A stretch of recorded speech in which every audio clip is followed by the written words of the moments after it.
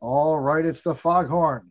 You know what that means. It is time for the Cavas Ships podcast, where we try and cut through the fog and the murk and shine a bit of light on naval and maritime issues of the day. I'm Chris Cavas.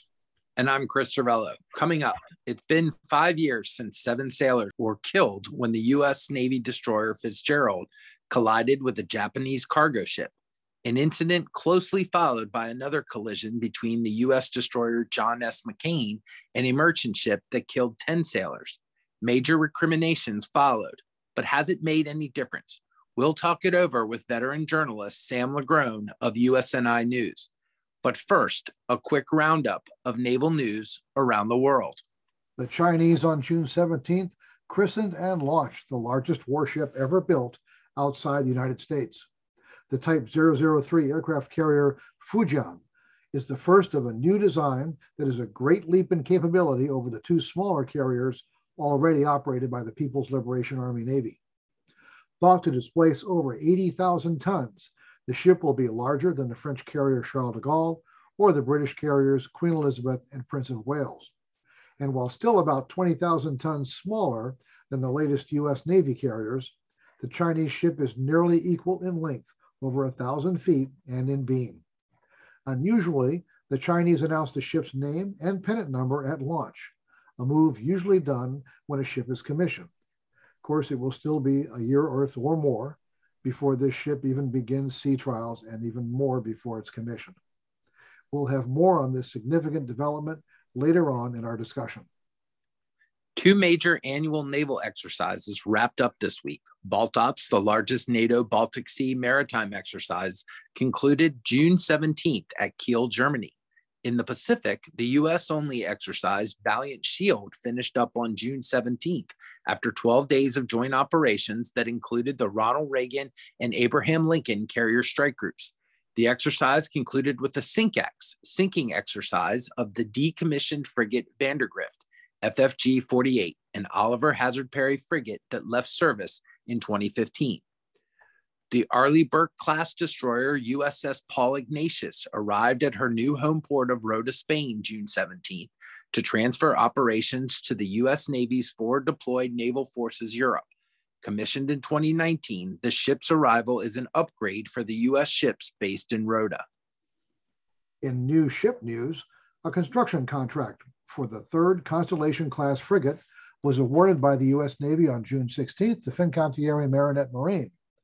The future USS Chesapeake, FFG 64, is expected to enter service in 2028, preceded by the Constellation FFG 62 and Congress FFG 63, already under contract.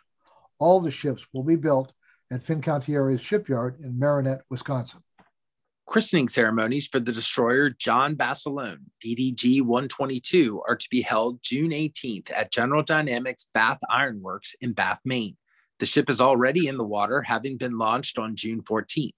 The name honors Medal of Honor recipient John Basilone, killed in combat on Iwo Jima during World War II, even after being awarded the nation's highest military honor for his actions in 1942 on Guadalcanal. And that's just some of this week's naval news. Well, as we said at the top, it has been 5 years since a couple of the most cataclysmic peacetime accidents that have ever hit the United States Navy. On June 17, 2017, the destroyer Fitzgerald collided with the Philippine flag container ship ACX Crystal off Japan. 7 sailors were killed in that incident. And just 2 months later, the John S. McCain collided with the Liberian tanker Alnic MC near Singapore. 10 sailors were killed. The accidents caught world attention, not just national, but world attention. The Navy had conducted a number of investigations, systemic investigations, as well as the people at fault for those accidents on the scene. A number of people lost their jobs, leading all the way up to 2 3-star vice admirals. So 5 years later, what do we think? Is anything better? Has anything changed? Has all these efforts at improving the system and making things better borne fruit? So with us today is our friend and colleague, Sam LaGrone of USNI News. Sam, welcome back to the podcast. Thanks for having me. All right. And Sam, you have covered this incident, these incidents and this issue from the very moment that they occurred. What do you think 5 years later? What's your read? So we had a conversation with Swobos, the out of California, about the improvements to surface warfare. Swobos Admiral Kitchener. Admiral Kitchener. To the improvements in surface warfare training and manning and equipping. He was cautiously optimistic about sort of the trend, but I think the number one metric that you can take away for success on how they're doing is that there hasn't really been another collision with like this with a surface ship since 2017 that's resulted in a Class A mishap. I just got the list from the Safety Center of everything that they've had afloat that's resulted in a Class A mishap, and there wasn't another collision or elision with a surface ship. And there have been some minor incidents here and there. So I think that's the number one thing. But it was a reawakening that everyone had to get back to basics in terms of ship handling and basic navigation, because the two collisions that were fatal in the Western Pacific, the ultimate underlying issue was that these were basic mistakes that were allowed to fester due to inefficient training and just kind of poor understanding of how the ships operated. And getting back to those basics of just seamanship from a fundamental level from junior officers is appearing to go well, but it's such a huge issue kind of across the fleet that was allowed to develop over a couple of decades. And, I think this is another result of the lack of attention being paid to the surface force while everyone was worried about counterterrorism in the Middle East, while everyone was worried about issues that didn't have a lot to do with the maritime, and the Navy was kind of neglected, specifically the surface force, that didn't have the protections of the aviation standards that the aviators had assembled since World War II. And then in the submariners that have kind of all their sub-safe protocols. Nothing like that ever existed for the surface force. So it was a recognition that all of these other communities had these standards created, and they paid for it in blood. And this, I think, was the moment for the surface force. And it resulted into all of these changes inside the Navy in terms of what they could do to make things safer. But the fundamental demand on surface ships really hasn't changed yet. So I think it's kind of a roundabout way of saying the trajectory is positive, but it's too soon to see if there's any kind of systemic change, because at any point the demand on the surface ships could go up, and the kind of the sort of the tentative protections that have been put in place now to kind of preserve the readiness of that force and preserve those skills so they don't get run ragged. Could be superseded at any time by any kind of national crisis or emergency. So I think everyone is cautiously optimistic now.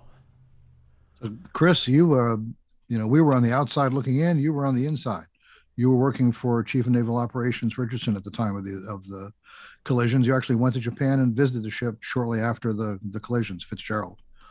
5 years later, what's your read on the overall state of things? I think Sam brings up good points. I mean, I kudos to the surface force for using the strategic readiness review and the comprehensive review of the surface force incidents, both reviews that were done at the time, to go after a number of causal factors and then extend that learning across the force. That said, I worry that the root cause, the fact that we have a smaller than needed, overworked force, both in terms of surface and air, hasn't changed, right? So they've filled a number of the holes in the Swiss cheese, if you will, to use a safety center analogy. That they've gone after training, they've gone after they've used data to identify and fix a number of other causal factors. But the fact that they are still balancing an older force, a force that is too small for the tasking and only getting busier, to me, makes us still very much vulnerable for the types of mishaps that we saw 5 years ago. So the leadership has done their part in terms of addressing the issues within the surface Navy. Now it's sort of up to national leaders and big Navy leaders, in my opinion, to either say no to tasking, which I don't think is going to happen, or get the fleet that we need to match that tasking. And we've all followed the budget issues, and it doesn't look like that's going to happen. So as the force drops to 280 ships here in the next couple of years, I worry that a McCain and a Fitzgerald like situation, could happen again. As people are overworked. The last thing I would say, having gone out to Japan 5 years ago and saw that and followed, the feedback from people that were on the waterfront, and I think the trend still exists today. There is a lot put on the commanding officers, the 05s and 06s, to make up for shortcomings in resources, and the biggest shortcoming in resource is time. So they make very difficult catch-22 like decisions of where to place their own time, where to place the prioritization of their crew's time. And I still don't think that the Navy has it right yet. And so again, I worry that you're going to see more COs making, quote unquote, bad decisions because they chose the wrong side of the coin on the bad decision. And all of this goes back to it's an overworked, under-resourced Navy. And until we get to that issue, we're really, like I said, just filling holes in the Swiss cheese and not really getting at the problem in the macro. So let's switch this gear just a little bit from the collisions themselves to what you just talked about and the responsibility of commanding officers and the responsibility of the Navy to choose commanding officers wisely and to support those commanding officers once they get in position. So we've had this month alone, actually since May 31st, there have been 6 commanding officers relieved of command for a variety of reasons in the Navy. But they're not ships. Some of them are ships. There were 2 destroyers, the Preble and the Bulkley. There was a recruit training command, the Great Lakes School, where every sailor learns to be a sailor. Electronic Attack Squadron 137, the Naval Justice School. There's, what's the thread here? So the firings have, if anything, seem to be going up. According to the Navy, from 2011 to 2021, about 17 COs a year have been relieved of a command for a wide variety of reasons. But even this month, we've had 3 aviation accidents in early June that 3 different aircraft, all in Southern California somewhere, or California, but 3 different types of aircraft, a helicopter, an Osprey, and a Super Hornet, that killed 6 service members. The Navy Aviation just ordered a 1-day safety stand down for all of its forces. You have the submarine Connecticut last October, one of the most advanced and capable ships in the entire world. A handful of submarines with a vast offensive capability drove itself into an underwater seamount. The investigation showed that there were problems with that entire command for quite some time, and they were all relieved. So the submarine force had that's a serious black eye on them. The surface force in July, of course, July 2020, the Bonhomme Richard, the assault ship Bonhomme Richard, catches fire through negligence. It was started off with arson, but the fire spread through negligence, and the ship was destroyed. 4.5 days. Nothing like that has ever happened. It burned pierside, and a large number of people have been held responsible.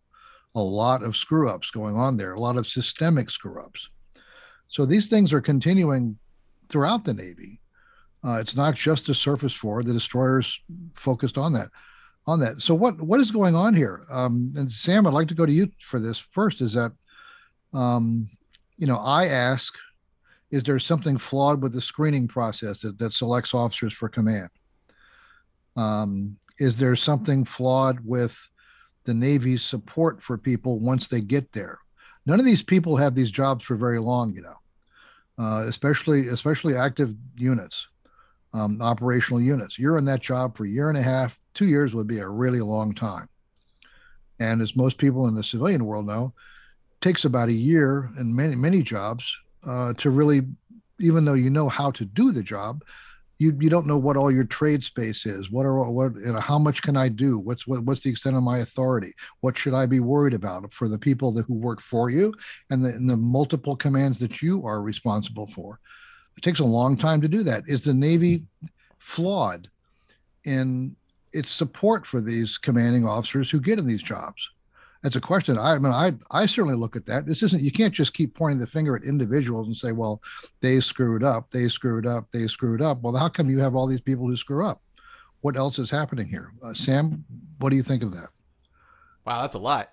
Yeah. I think I'd start with the individual reliefs that are happening right now.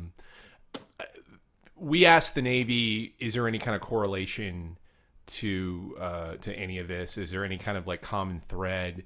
Because that's a journalist instinct is I see a lot of one thing happening that indicates that maybe there's some kind of trend, and they will tell you up and down that they're unrelated. Actually, Jeff Shogel over at Task and Purpose wrote the story that we probably should have earlier this week, where they kind of look at all of these unrelated cases and the fact that the Navy doesn't do a lot to sort of explain what the underlying reason was for any of these. Well, they do, but they do. Even this past week, the Secretary of the Navy came out, censured 5 officers for the 2020 sinking of a Marine amphibious assault vehicle that killed 9 service people. Sure, but initially, and that initial bump and that initial story is usually kind of the beginning and end of a lot of these stories about reliefs, and not saying anything other than loss of confidence just kind of gives the sense that the entire system is in dysfunction when, hey, you could have just caught in a run of bad luck. Like one of the destroyer skippers caught a DUI in early June. That could happen to, that's kind of not the same as toxic leadership, or that's not the same as like kind of gross negligence while underway. It's almost refreshing. To not to make light of it, but it's almost refreshing. A DUI it's a common human failing. People screw up. It happens. As opposed to, like you said, something systemic, toxic leadership. What is that? And who's the judge? And who's doing all the judges here? Well, I think there's a question to explore right now. Is I think the Navy's kind of struggling with how do we do this cultural change to kind of step away from this zero defect mentality. Right. And I think you've seen some kind of signs throughout the year that they're struggling with how to kind of present that conversation. So you had Gilday earlier this year, Chief of Naval Operations Admiral Mike Gilday, come out with a new sort of charge of command that talked a lot more about individual responsibility, but then also, we need to have some type of space there for people to make mistakes and not ruin their career. There's the old saw about Lieutenant Nimitz, grounded in a ship, and if he were alive today, he wouldn't have made it past 03. So all of that being said, there is a real, we're getting the sense that there is a real kind of struggle inside the service. Well, what counts as a career-ending mistake, and what is something that we can go and work with? And that's something that I think has been kind of further confused a little bit. Earlier this month, the Secretary of the Navy put out an all-nav that reinforced this idea of individual responsibility and making sure people are, held accountable for their actions. And that came just ahead of the Secretary letters of censure for the command chain of the Navy and the Marine Corps for the AAV sinking that lost those Marines and that sailor, and that's, you know, what is the message. And I think it's a little confused. Like, we got to maintain the standard, but you're allowed to make a mistake, but you have to maintain the standard. And I think how that is translating and percolating down to sort of the lower echelons of command is really confusing. And ultimately, I think you see inconsistent application of what those standards are throughout the force. I think you're right, Sam. It is a very tough issue to navigate. I think it's very tough for the 05s and 06s who look around them and, you know, really sort of feel alone, you know, that in many cases their chain of command, you know, has set up conditions that simply, if you get through command, you know, regardless of how successful, just the fact that you know, have a band at the beginning, have a band at the end, you know, you've done something superhuman. You know, the numbers don't bear that out. I mean, these numbers, I'm sure the Navy will tell you, are still relatively low when you look at all of the command billets. But I mean, you know, there is a lot of effort that has gone into getting these men and women into these positions. Would I worry about? I worried about it in uniform, and the bosses that I worked for worried about, you know, thought a lot about this and talked a lot about it. Has the Navy, and have we as folks that are around the Navy culture, have we set up a bar that is too high? Is the only lever that somebody can pull to fire a commanding officer, right? Is there not a way to go and address a mistake, to remediate, to have the commanding officer learn from that mistake, have the crew learn from it, make them better? You know, if you decide that that's not something that offense was something that should prevent them from, you know, being promoted to the next rank, okay, that's fine. But if you find yourself in a case where every incident, and I put ethical and personal behavior aside, because I think that that's pretty cut and dry. But in terms of professional hiccups, if you make a mistake underway, should you be fired, or should you be given that opportunity to learn? And I still don't think, I mean, rhetoric aside, I still don't think the CNO and the 3 and 4 stars have figured out how to make that a reality. Right. You know, certainly the numbers don't bear out the words that the CNO spoke about in his charge of command. And so I think those words tend to become punchlines to jokes on the waterfront as they hear one thing and see another. Well, I think we could keep talking about this for quite a while. I think after 5 years and all that's been said and done, it remains a work in progress. It's still an incomplete. And we'll see how things bear out. But I don't think it would seem to me that nobody can sit back right now and say, great, mission accomplished, fix that. So changing topics completely and zooming over to the to Shangjing Island outside of Shanghai. The Chinese on June 17th christened and floated out their new aircraft carrier, the Fujian. This is the Type 03 carrier. It's been under construction for at least 5 years. The design goes back at least 7 or 8 years. So this isn't something that just popped up. It's been eagerly watched by satellite photos for quite some time. But this is a very, very different ship from the carriers that they've, the Russian designed carriers, the 2 small carriers that the Chinese have been operating for some years, the Liaoning and Shandong. This ship is much more like a U.S. Nimitz class carrier, a full-sized aircraft carrier. It is not nuclear powered. Appears to be gas turbines, but it's about 80,000 tons, which is roughly 20,000 tons or so, full load, less than a Nimitz, but it's about the same size. It's over 1,000 feet long. It's over 200 feet in beam. It has 3 catapults, 3 EMALs, electromagnetic launch system catapults, as are being installed now on the Gerald R. Ford class.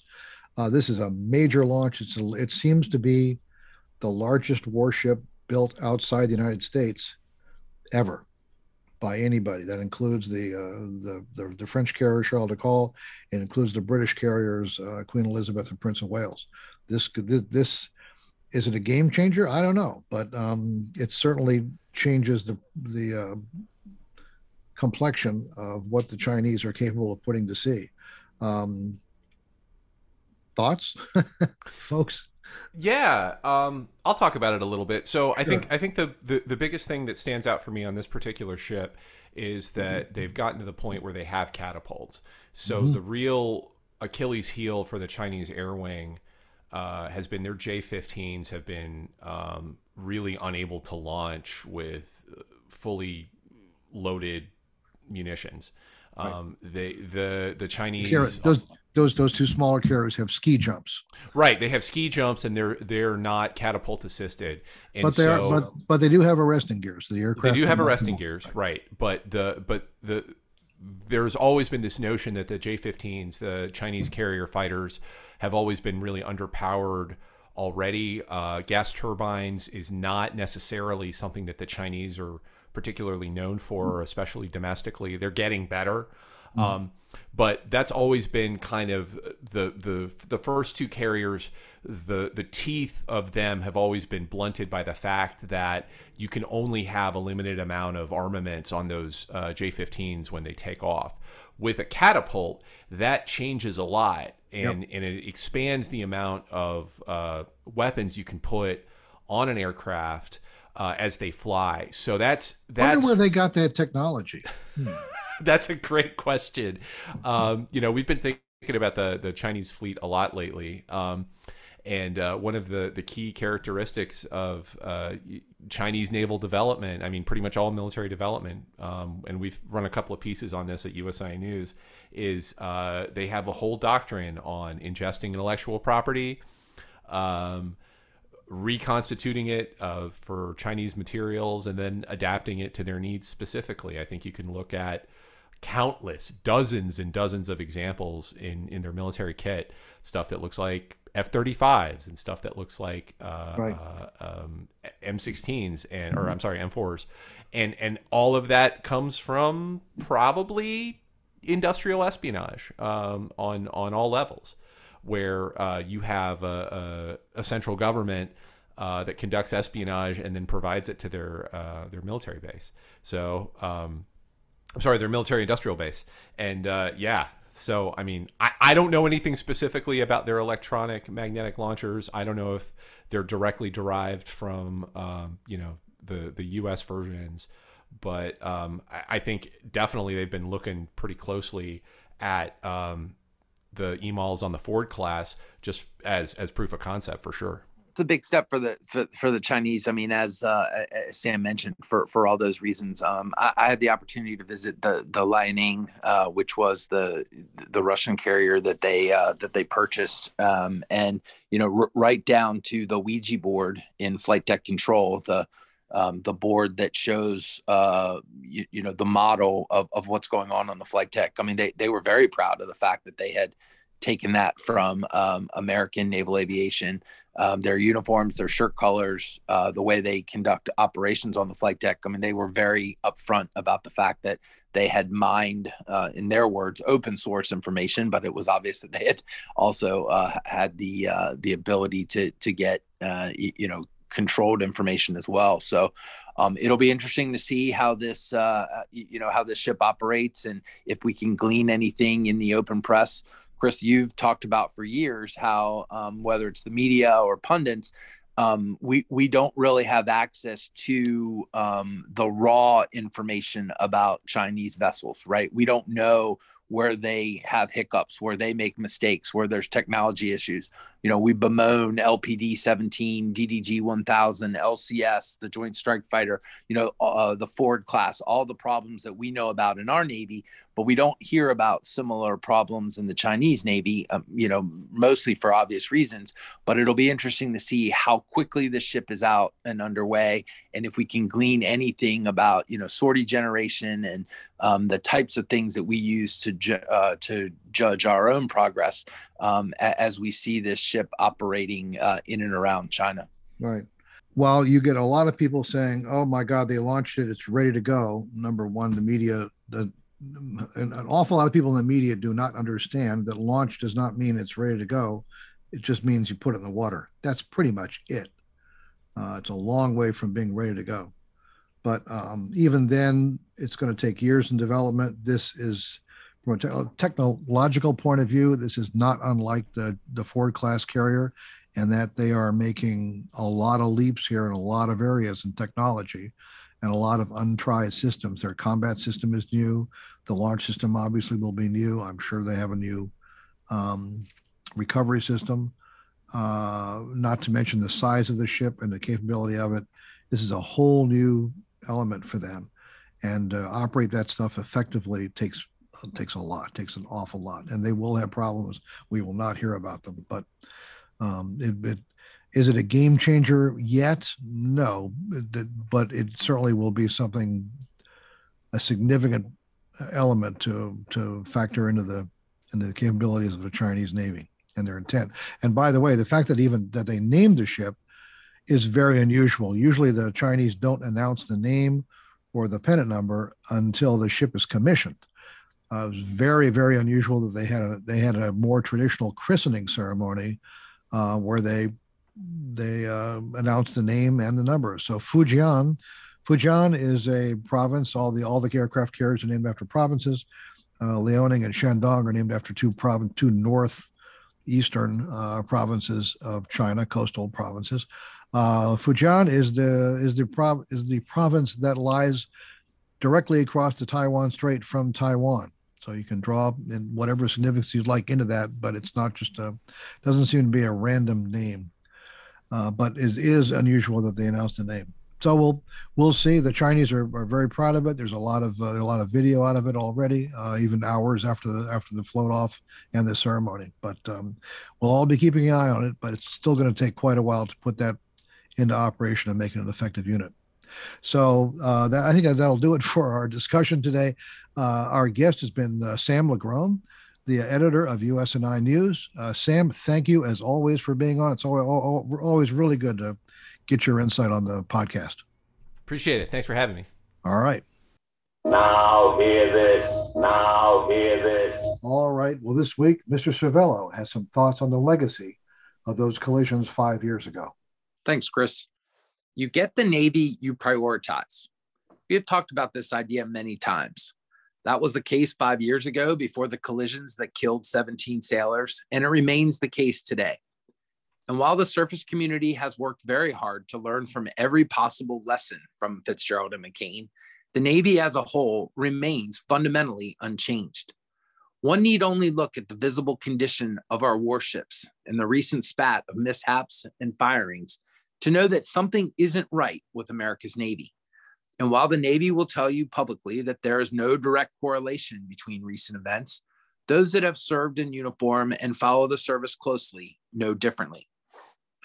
The single most important mission of our Navy is to be a clear and visible sign to friends and foes alike that America is on station, has the watch, is walking the beat. The Navy's job more than any other service is to make the bad guy say, "Not today. Today is not the day to cause trouble." Well, it's no headline to say that our Navy remains undersized and underfunded to carry out this mission, to say nothing of a high-end fight. As it continues to shrink in both size and stature, I fear the calculus of our enemies will begin to change as they see the visible signs of a force rotting from within. Where's the leadership, the strategy, the unifying principle that unites warfare communities, that forces OSD to prioritize Navy funding, that helps Congress help the Navy help themselves? The hope 5 years ago was that the deadly collisions and resulting investigations would be a wake-up, something that would shake the Navy and OSD to their core, forcing them to realize that you can only under-resource a service and turn a blind eye to warning signs for so long before something catastrophic occurs and the service begins to lose its fighting edge. Obviously, this wasn't the case. So now what? What will be the event? Who will be the person either inside or outside of the service that forces a wake-up, that forces a change in funding and prioritization? I honestly don't know, but I sure hope it comes soon. Roger that, Chris. All right, well, folks, that does it for this week. As always, our thanks go out to Vago Muradian and the Defense and Aerospace Group for their support. Be sure to follow us at Cavas Ships on Twitter. And remember, this podcast is available on iTunes, Google Play, iHeartRadio, SoundCloud, and Spotify. I'm Chris Cervello. And I'm Chris Cavas. Thanks for listening, and bye-bye.